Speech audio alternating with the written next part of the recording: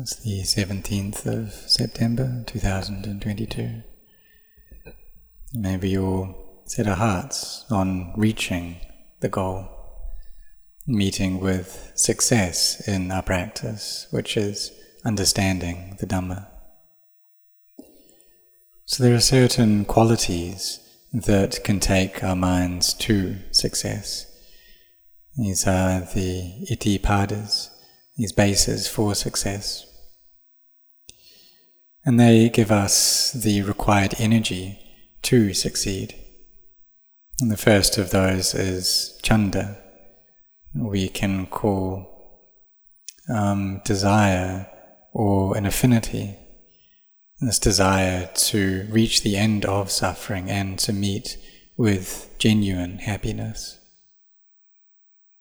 So we need to have that desire or inspiration in our actions. So these days we would, in common speech, we would call it raising up inspiration. In the language of the Dhamma, we say desire, or this affinity to do things. And there may be many different causes, many different reasons for our inspiration to practice. But this inspiration, it's very significant because it's the starting point. So if we have this kind of sincerity, then we'll have effort, and we're able to reach the end of suffering due to our efforts. Just like how when we study, when we work, we succeed in those due to effort. We need khanti Dhamma, and this Dhamma of forbearance, and virya Dhamma, this Dhamma of energy and effort. And giving rise to mindfulness and clear awareness is very important as well. As this is samma sati, as right mindfulness. And there are 4 bases for that, as we know well, these 4 foundations of mindfulness. So some people can ask, well, how do we practice? Or which tradition should I practice in? But if you gather all of the traditions together, what they come down to is cultivating virtue or sila, having mindfulness, having samadhi, and having wisdom. It's the craving and clinging that's the cause for suffering to arise. And if our hearts don't have wisdom, then they will have this craving and clinging which is dominating our hearts constantly. When our eyes see a form, then there's a feeling of self that arises. Or when we hear a sound, or when odours come in through the nose, taste contacts the tongue, when there's bodily sensations or thoughts that appear in the mind, then there's a feeling of self. Feeling of me and mine appears like this all throughout the day. So we need to give rise to wisdom. And for wisdom to be able to arise, we need peace. So there's this vipassana, this insight, and that which cultivates insight, or the objects that we pay attention to give rise to vipassana, anicca, dukkha, anatta, this change or inconstancy and stress, and not self. This gives rise to wisdom.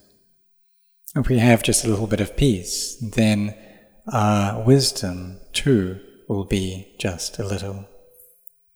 So we need to give rise to peace, and in order for that to happen, we need to put our efforts into developing mindfulness and to be very mindful.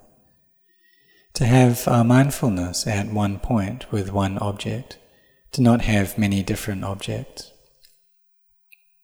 So like when we chant recollecting the Buddha, chant Itipiso Bhagava Arahang, right until the end, it's Buddho Bhagavati. And if our minds are peaceful, then this gets reduced to just Buddho, or just Arahang, or just Samma Sambuddho, just this one word. When our minds are even more peaceful, then even that one word of Buddha just goes. And there's a knowing of the breath. Initially we knew the in-breath with Bud, the out-breath with Do, but what's left now is just the breath. And so the mind gathers together well. There's this awareness of the breath, and it becomes more and more refined, until it's so refined that we're not able to mindfully be aware of it anymore. The mind is still in the state of samadhi and firm right there. So when peace begins to arise, there's joy which fills up the heart. So this manifests there within our hearts. Both our body and our mind feel buoyant, like we're sitting in mid-air, and there's a feeling of happiness there. The mind that has samadhi at one point in one object is a happy mind. There's peace, there's happiness. But this is the happiness that comes from samadhi. It comes from holding at bay the defilements, suppressing them, suppressing lust and anger and delusion. Just like a rock that's on top of grass, and it suppresses that grass, but as soon as we take the rock off, then it starts to grow again. So when our samadhi reduces, then the defilements start to show themselves again. So when the Buddha, before he was awakened, he went to study with Alara Kalama and Uddaka Ramaputta, and they taught him to reach firstly the 4th jhana and then right up to 8th jhana. And this 8th jhana, it's very close to Nibbana. And with samadhi like that, many miracles can appear. But even so, it's just a suppressing of the defilement. It's just entering into that kind of peace. And the Buddha knew that this isn't really the end of suffering, the ending of spinning in samsara. For someone to have a knowledge like this, their barami must be very full already. To have this firm mindfulness, and to have this peace, and to be able to contemplate the Dhamma. So he contemplated into the body, the feelings, the mind, and Dhamma, and his wisdom was very sharp and very refined. So he could contemplate the Dhamma like that and see the Dhamma. He could see into ita paccayata, this specific conditionality, which was entering. He could see that there right within his heart, and how ignorance leads on to craving and clinging and suffering, is becoming, birth, and then sorrow, lamentation, pain, grief, and despair. And he saw all of this as Dhamma. It was just Dhamma there. No being, no individual, no me, no you. But if we still have this craving, if there's still a lot of delight, lust, then we need to contemplate into this body. Because these bodies are something that we constantly use. Standing, walking, sitting, lying down, we all know these postures, but this knowledge, it's miccha sati, this wrong mindfulness.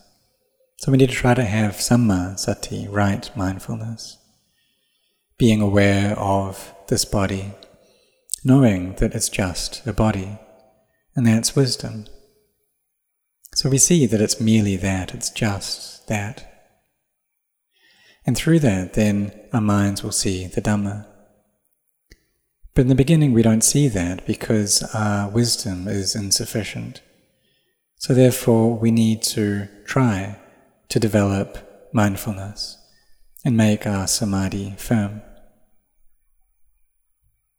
When we have the time, then we do walking meditation, sitting meditation. But the reason that we're not really doing those, we're not really sincere, is because we haven't yet seen the drawbacks in samsara. We haven't yet seen the suffering that's waiting for us. We haven't yet really seen how we're not able to take anything out of this world with us. We all know that old age, sickness and death are things that we have to meet with, but that knowledge, it's not yet clear within our hearts. If it's clear, then we see the danger there. It's like we're staying in a house, but we know we can't stay for long. So before that breaks apart, we need to study. We need to take this mind to study this body and understand it for what it is, to see how it's not me. And when we see that, we see the truth there in this body. But these days we see it as being a self, and that's not truly seeing it for what it is. That's delusion, being deluded in this body. So there's this one way of practice, which is sila, samadhi and panya. So may we set our hearts on that to really firmly cultivate our minds. We give rise to this inspiration in our hearts, and this is very important.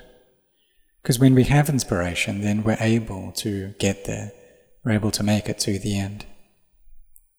So like we see someone who can sit for 3 hours at a time, and initially we think, well, I'm just not able to do that. But as we try, then we can do that. Or perhaps you see a monk, or maybe a monk sees a layperson sitting for long periods, and they think, well, I'll give that a go, and then eventually they can do it. Or walking 108 times around the Jedi from 10 p.m. until 3 a.m. or 3:30. And the young monks are able to do it, the old monks are able to do it due to the energy there within their hearts.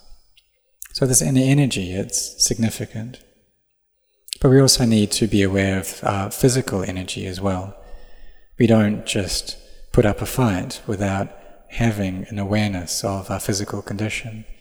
So we need to be aware of that too. So we put in our effort, and when this monk puts in his effort in his way, and that monk is practicing with effort, then there's this group energy there, and we don't get bored in the practice. There's joy, there's peace that arises, and we can walk around like this and feel a sense of lightness in the body, and that shows that we're getting results. So the meaning of this 108 circumambulations is for gaining peace. As we walk, then we recite Buddho, Dhammo, Sangho, or just Buddho, Buddho, Buddho, to bring the mind to peace and stillness. And then when the body's light as well, then the show samadhi has arisen. So may you all train like this, having effort, being persistent in the practice, developing mindfulness constantly, following up on this mind, knowing what it's feeling, knowing what it's thinking, not attaching to any of the objects of the mind. Because all of these objects, these moods and these thoughts, they're not me, they're just conditioned phenomena. The mind thinks good things, that's meritorious. If it thinks bad things, that's demeritorious. But these are just the proliferations of the mind, and just that. In the mind, it's merely the mind. It's not me. So we can kind of look at people and perceive that this person is good and that person's bad. But in reality, that's not there. Can perceive that this person is praising me or that person is insulting me, but that's not real. It's not really there. It's just ignorance that's giving rise to sankharas, to these conditions, giving rise to the sense of self, this feeling of me and mine. But if we contemplate, then we can see how all of these things, all physical things, all mental things, they're empty. And they're just that, they're just the way they are. And we see the Dhamma.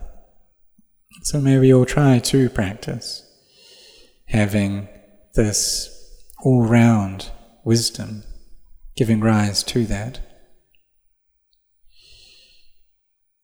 And through that, then we can know and study our thoughts. And, in order to do that, then we need to have deeper wisdom. And then when we gain that kind of deeper wisdom, then we'll know into the Dhamma of the perfectly self-awakened Buddha. Because he pointed out the truth already to us, that all things that are of the nature to arise are of the nature to cease, that they're not me. But for us, when we were born, then we took that as me being born. As we age, then I'm the one who ages. When we get sick, then I'm sick, and when we die, I die. So previously I went to pay respects to a very senior monk, an arahant, and he was sick with an illness that couldn't be cured. And so I asked him, "Well, how are you?" And he replied saying, "It's nothing, I'm nothing." And not long after that, he passed away. His conditioned form faded. But his heart wasn't anything. It was pure, it was free. Or like Venerable Ajahn Ginari, who was a teacher of Ajahn Chah. And before he passed away, then he told one of his disciples, gave them a Dharma teaching, and he simply said, "Cessation without remainder." So he didn't say that he had reached Nibbana or anything like that, but he gave this Dharma teaching. It was a skillful means to teach the Dharma like this. So therefore Nibbana is in our hearts. Seeing the Dhamma happens within our hearts. We see the Buddha, we see within our hearts. So we should try to train in mindfulness, being very mindful. All unskillful, bad things, we try to give them up. In merit, we abandon that as well. But we do goodness, but we do that and abandon the sense of self at the same time. So may you set your hearts on this, and in no long time you will see the Dhamma. There are these 4 Itipadas, these bases for success, which are one category in the Bodhipakkhaya Dhammas, the wings for awakening.